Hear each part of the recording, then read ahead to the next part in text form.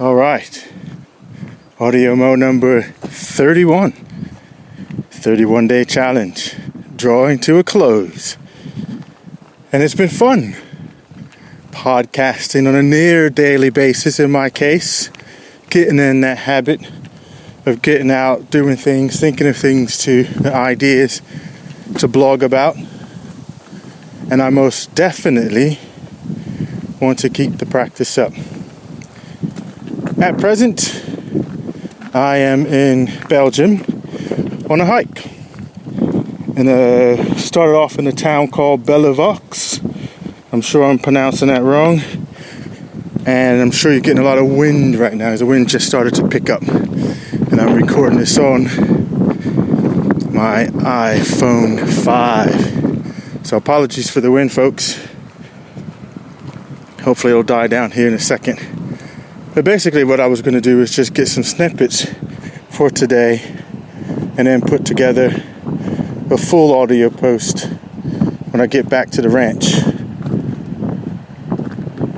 But I wanted to give you a flavor for the walk, but also an opportunity for me to reflect while I'm on a walk, because I like going out for a decent walk because it does get the creative juices flowing, and I think a lot better when I'm in motion,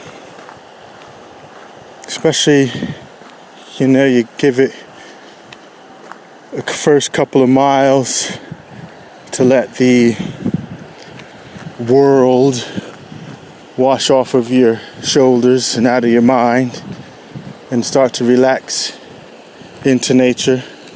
Here, let's listen to this babbling brook.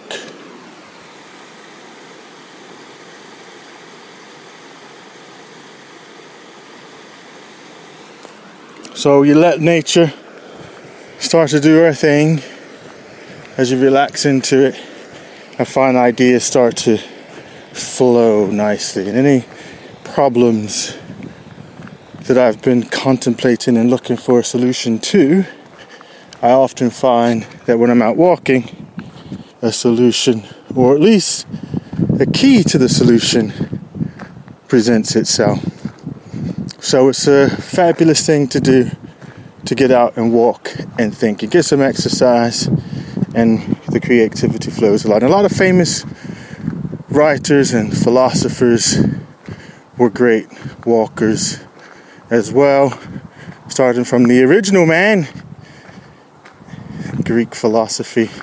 Socrates, of course, walked loads, like meeting people on his little walks, like going into town and philosophizing, going for a walk to the river to philosophize a little more.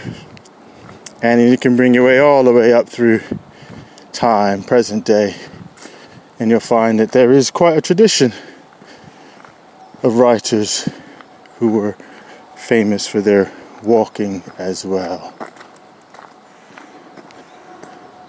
I'm just coming up on a wide open field, green.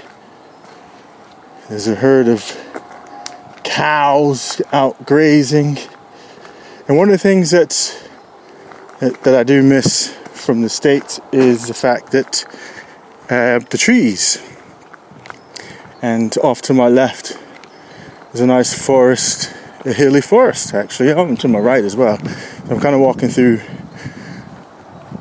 a bit of a valley right now next to the river Amix, I think it's called. And so it is that I walk along and think.